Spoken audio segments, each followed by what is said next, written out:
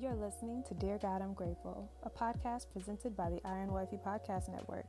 I'm your host, Michaela Robertson, and thank you for joining me for a daily dose of gratitude. Without further ado, let's get into what we're grateful for today. Dear God, I'm grateful for open doors. Now, Revelations 3, verse 7 through 13 actually includes a letter to the Church of Philadelphia. And it talks about how when God opens a door, that door cannot be closed. Man cannot close it. No one can close it. And it says, this is the message from the one who is holy and true, the one who has the key of David. What he opens, no one can close, and what he closes, no one can open. I know all the things you do, and I've opened the door for you that no one can close. You have little strength, yet you obeyed my word and did not deny me. Look, I will force those who belong to Satan's synagogue, those liars who say they are Jews but are not, to come and bow down at your feet. They will acknowledge that you are the ones I love.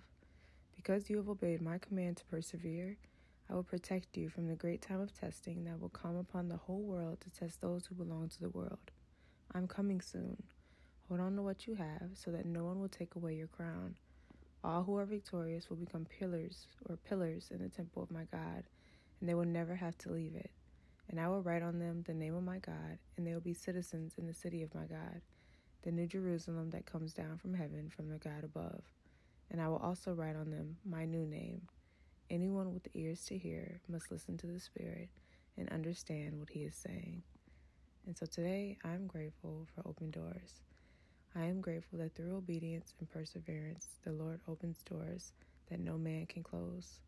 And I'm grateful that I have the opportunity to walk into these doors and that I can focus on the strength that I've been given by God and the obedience that I've committed to through this year of execution in order to carry out all that God has for me in this season of my life.